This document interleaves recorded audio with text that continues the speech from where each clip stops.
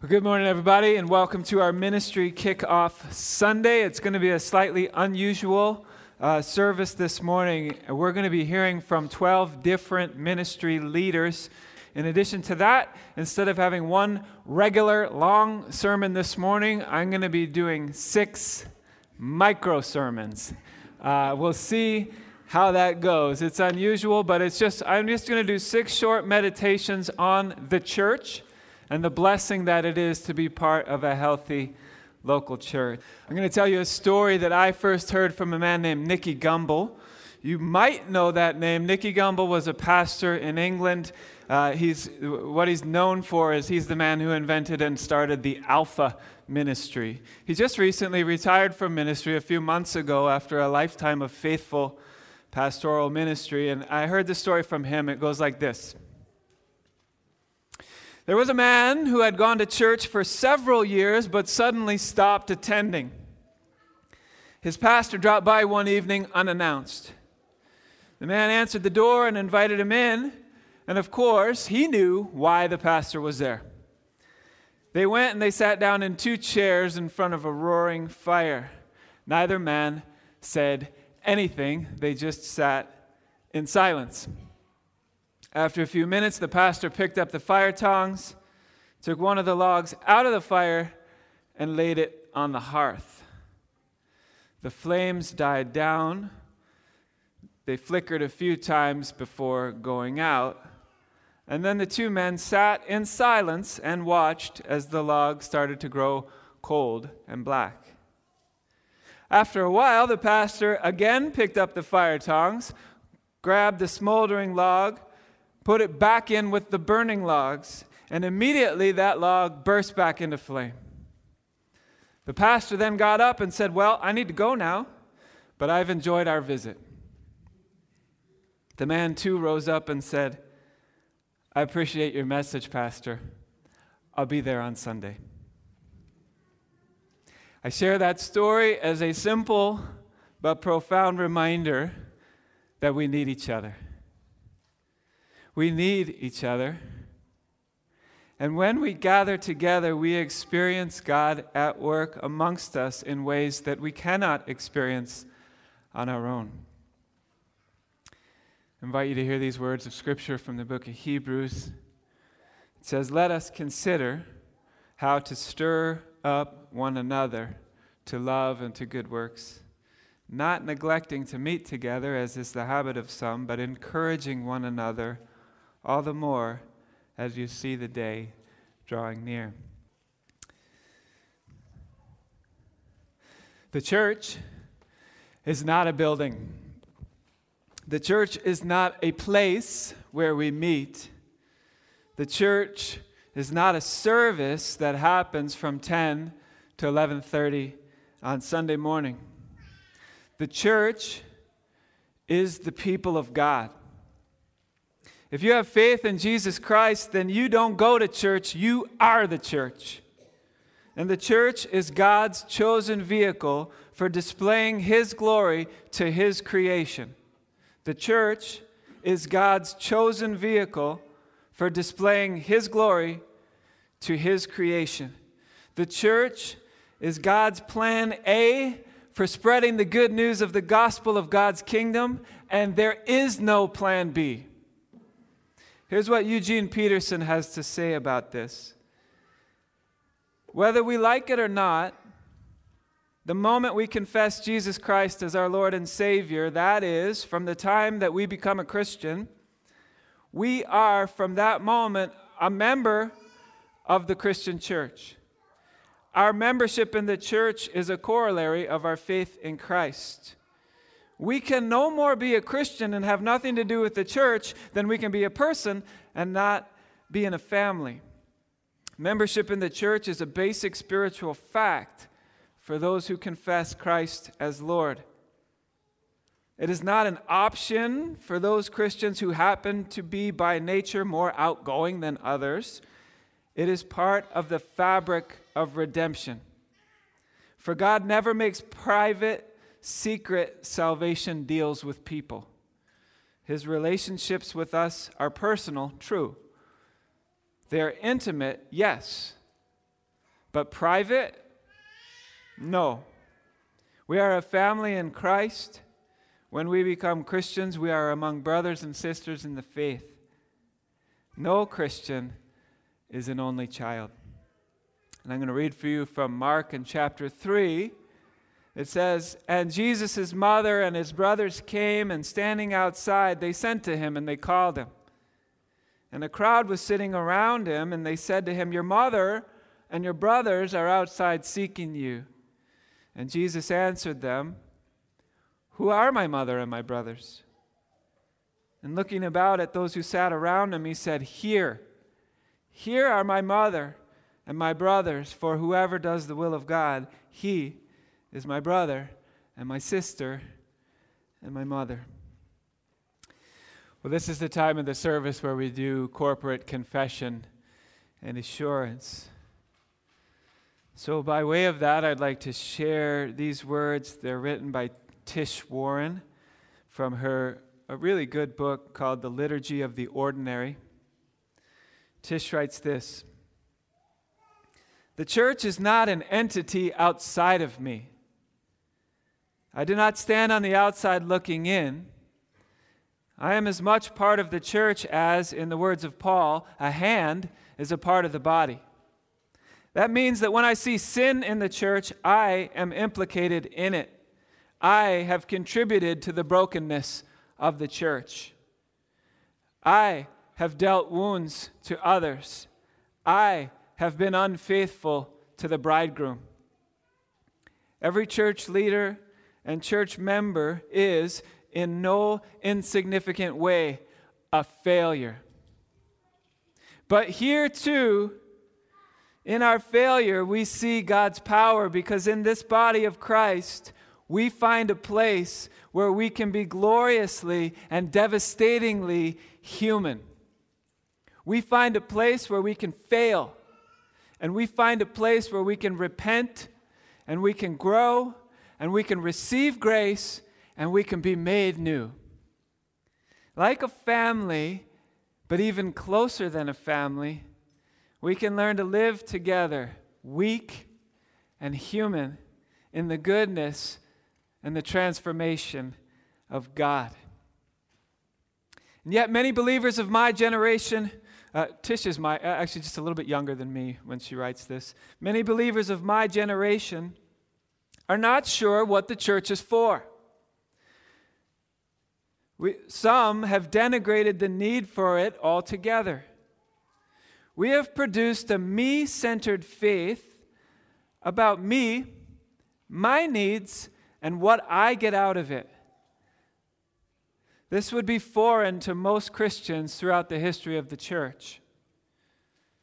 But if Christianity is not only about my individual connection with God, but is instead about God calling and forming and saving and redeeming a people, then the church must never be considered optional. Christ did not send his Holy Spirit only to individuals. He did not merely seek personal relationships with his followers. The good news is not simply that I can believe and thus make it to heaven, or even that I can believe and live out my life among a band of Christian friends. Jesus sent his Spirit to a people. The preservation of our faith and the endurance of the saints is not an individual promise. It is a promise that God will redeem and preserve his church, a people, a community, an organism, an institution, generation after generation, and that even the gates of hell shall not prevail against her. There are times, though, when the wounds that the church gives are even more profound and complex than conflicts between individuals. And any of us who have hung around the church long enough have a few scars to show for it. And that can cause us to be tempted to give up on the church altogether. And yet, where else would we go? The church is where we find the words of eternal life, The church is where we hear the gospel in community. The church is where we receive nourishment in word and sacrament. The church is where we touch the body of Christ. It's where we are shaped and formed as individuals beloved by God.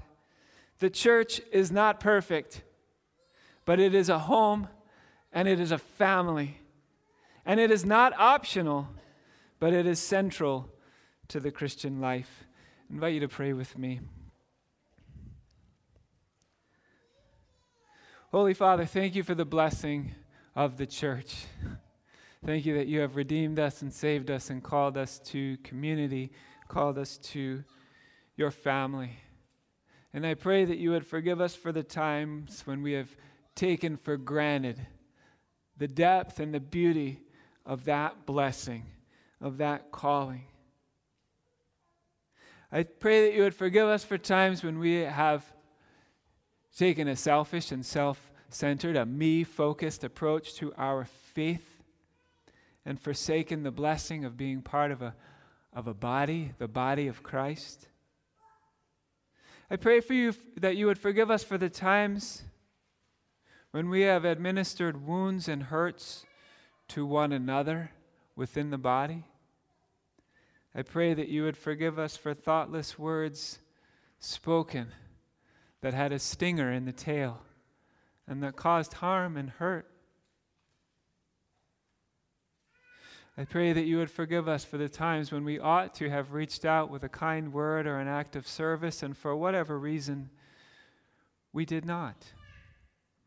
I pray that you would forgive us for times when we saw someone hurting and we didn't speak words of comfort and encouragement. I pray you'd forgive us for times when we have acted in ways that were unloving towards one another. I pray you'd forgive us for times when we have held on to bitterness and resentment instead of offering forgiveness and love. I pray you'd forgive us for times when we have looked inward and failed to look outward and see needs and hurts in the greater community surrounding us and been a witness for the love of Christ to people who so badly need to feel and experience and see the love of Christ. Lord, the church is a blessing, and we recognize that, and yet there are so many ways that we have failed to live up to your perfect standard of love and fellowship and joy and obedience. And for those, we repent. And we recognize before you this morning that no church is perfect, Ebenezer included. We're not. We're failed. We're flawed. We're human. We're broken. But we are also redeemed. And we are the church, and you are our God.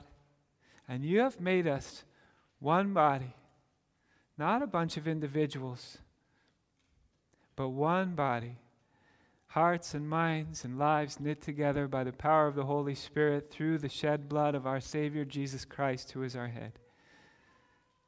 And although we don't live that out perfectly, we thank you for the blessing that we get to live that out. And we pray these things in Christ's name. Amen. By way of assurance, I invite you to hear these words from Philippians chapter 1 and verse 6. These are words that we have thought about and meditated on collectively as a church recently as we worked our way through the book of Philippians. Paul writes this, "And I am sure of this, that he who began a good work in you will bring it to completion at the day of Jesus Christ." And again, I want to invite you to pray with me prayers of thanksgiving to God for the assurance we have that he will complete this good work that he has begun. Lord, we recognize that we are not perfect. We have confessed that and we own that, and yet we take comfort in the fact that you have promised that you have begun a good work in us. It is not completed yet. We know that. We feel that. And yet we take comfort in the assurance that you will bring it to completion.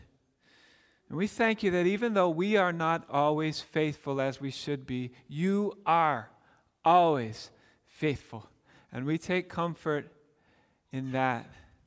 Yet not us, but Christ in us. And it's in your name, Jesus, that we pray. Amen. I'm now going to read for us 31 passages of Scripture. See if you can spot the common thread in these passages. Be at peace with one another. Wash one another's feet. Love one another. Outdo one another in showing honor. Live in harmony with one another. Welcome one another. Instruct one another. Greet one another with a holy kiss. Wait for one another. Have the same care for one another. Comfort one another. Agree with one another. Serve one another. Bear one another's burdens. Bear with one another in love. Be kind to one another. Forgive one another as God in Christ forgave you. Address one another in psalms and hymns and spiritual songs. Submit to one another out of reverence for Christ. Teaching and admonishing one another in all wisdom. Increase and abound in love for one another.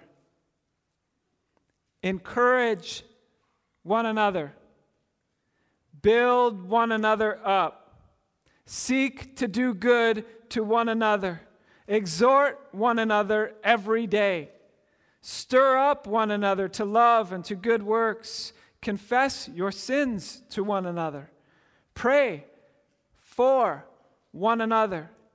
Show hospitality to one another. Clothe yourselves, all of you, with humility toward one another. Have fellowship with one another. This is the word of the Lord. The grass withers and the flower fades, but the word of the Lord endures forever. So I'm going to read this letter to my children. I invite you to listen along as well. Dear Lois, Clara, Elliot, and Sylvia, you have been part of the church and attending church services your whole lives. You come faithfully every Sunday, not because you choose to, but because you have to.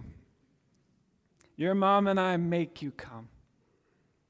Sometimes we even make you skip things that you'd rather be doing in order to come to church on a Sunday morning. And the reason that we do that is because your mom and I love you, and we really do believe that the church is the best thing on earth. It is the closest that we come to heaven this side of death. But in the not too distant future, less than a year for you, Lois, the decision about whether or not you attend church will be yours to make, not ours. So here are some things that I want you to think about when you're deciding what role the church will play in your life. First, I want you to know without a doubt that our love for you is not contingent on what you believe about God or whether or not you go to church. We love you because we love you.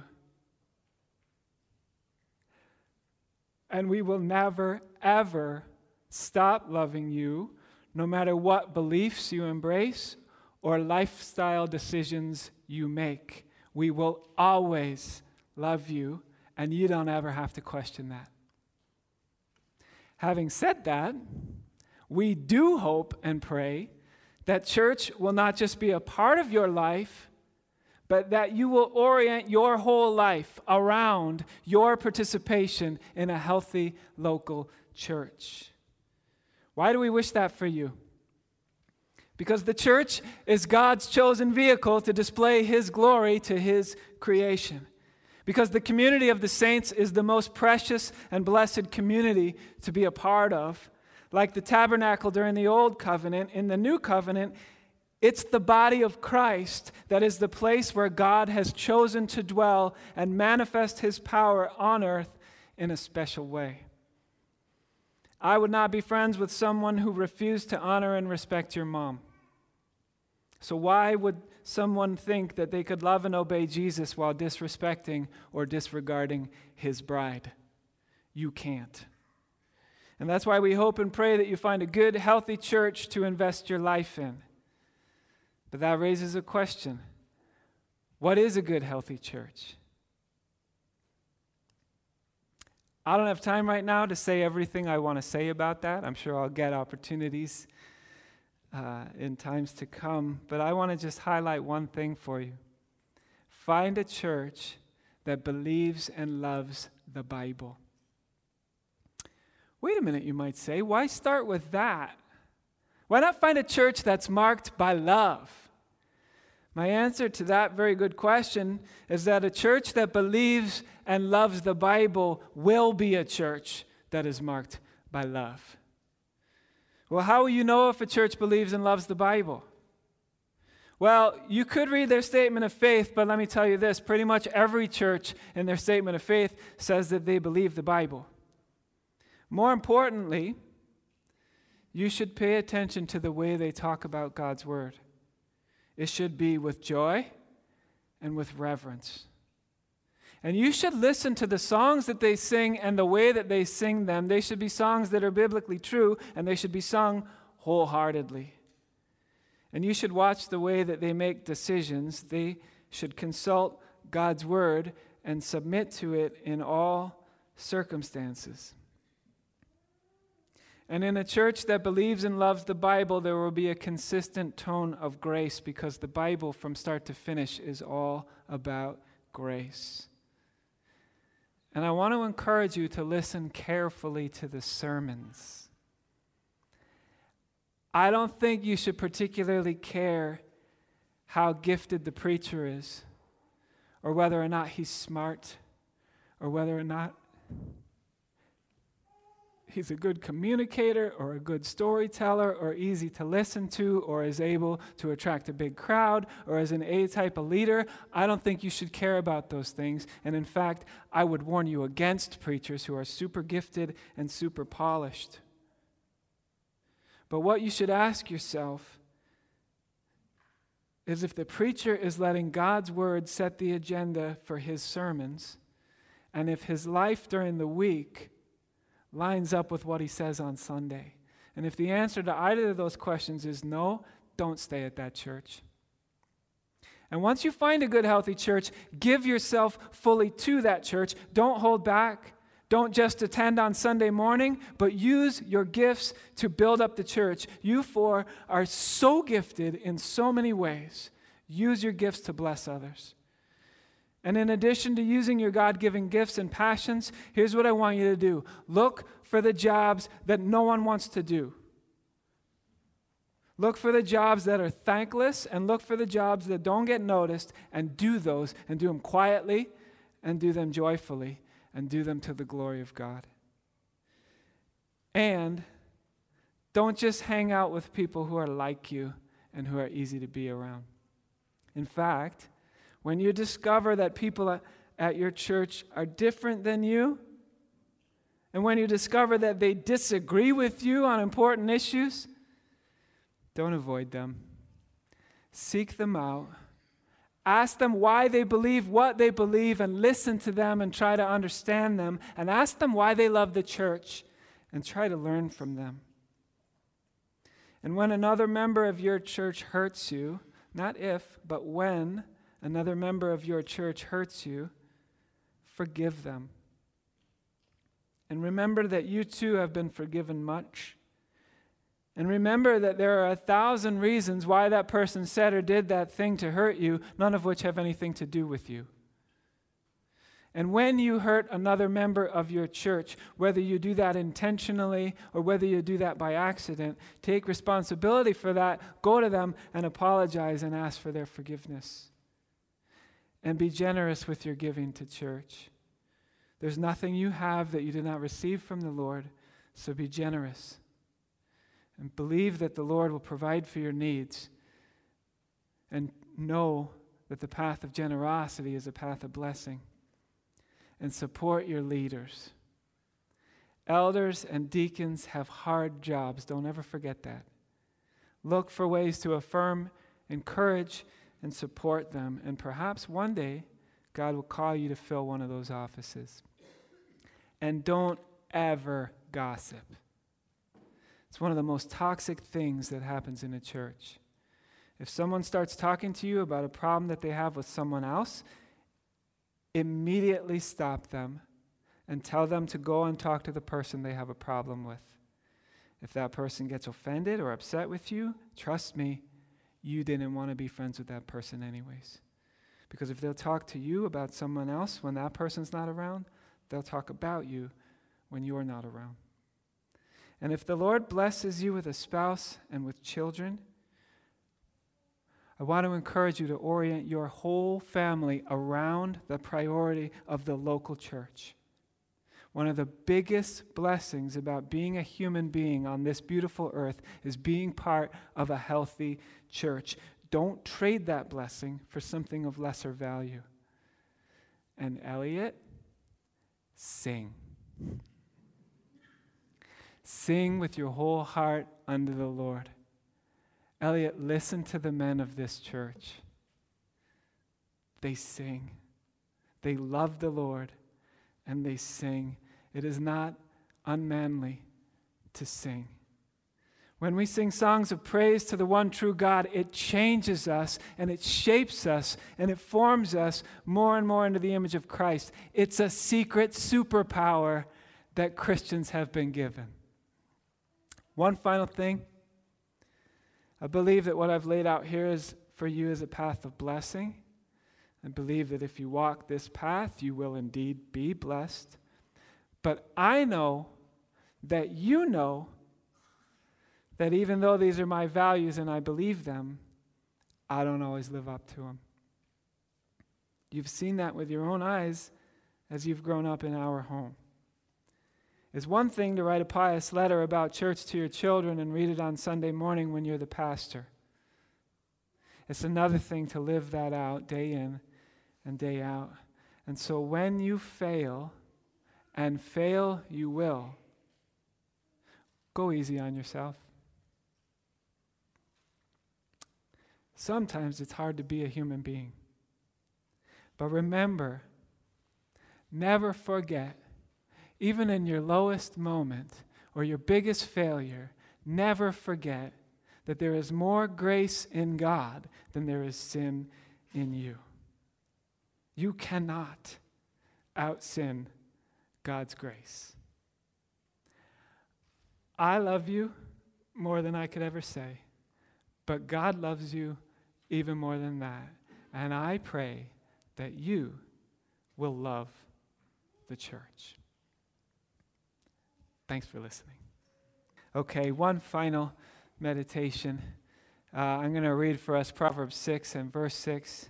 It says this: "Go to the ant, O sluggard. Consider her ways and be wise." I lived in Georgia and in Florida for quite a while, and there are fire ants there, and they are the worst. They're everywhere. Ants are awful in that way, but scientifically, ants are awesome. They are endlessly fascinating. They are such a perfect parable of collective behavior, right? A few fire ants spaced far apart They just act like individual ants. But if you pack enough fire ants close together, they act like a single unit. They exhibit both solid and liquid properties. They can form, I bet you've seen this, they can form rafts, ant rafts, made of themselves so that they can survive and float through flash floods or across rivers. They can build bridges to get across rivers. They can arrange themselves into towers, an ant tower, to get up into places they wouldn't otherwise be able to reach as individual ants. And you can even, I don't know if you knew this, you can fill a teapot with ants and pour them like water. Ants will pour out of a teapot into a teacup. If you don't believe me, Google that. You'll see it. I was reading, there's a professor, his name is Hong-Tang Ko. He's a professor at Princeton University. He's a professor of ants at Princeton University, and he said this.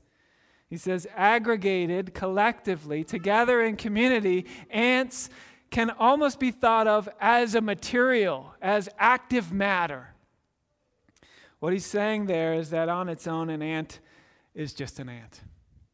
But when you get a bunch of ants together, you get a whole new thing entirely. Collectively, they become one body, one new thing made of many individual ants. And so I close our service this morning with these words from the Apostle Paul. For just as the body is one and has many members, and all the members of the body, though many, are one body, so it is with Christ. For in one Spirit we were all baptized into one body, Jews or Greeks, slaves or free, and all were made to drink of the one Spirit. For the body does not consist of one member, but of many. And if the foot should say, because I'm not a hand, I don't belong to the body, that would not make it any less a part of the body. And if the ear should say, well, because I'm not an eye, I don't belong to the body, that would not make it any less a part of the body. If the whole body were an eye, where would be the sense of hearing? If the whole body were an ear, where would be the sense of smell? But as it is, God arranged the members of the body, each one of them as He chose. If all were a single member, where would the body be? As it is, there are many parts, yet one body. If one member suffers, all suffer together. If one member is honored, all rejoice together. Now you are the body of Christ and individually members of it. Thanks be to God that He has called us together and formed us individuals into one body.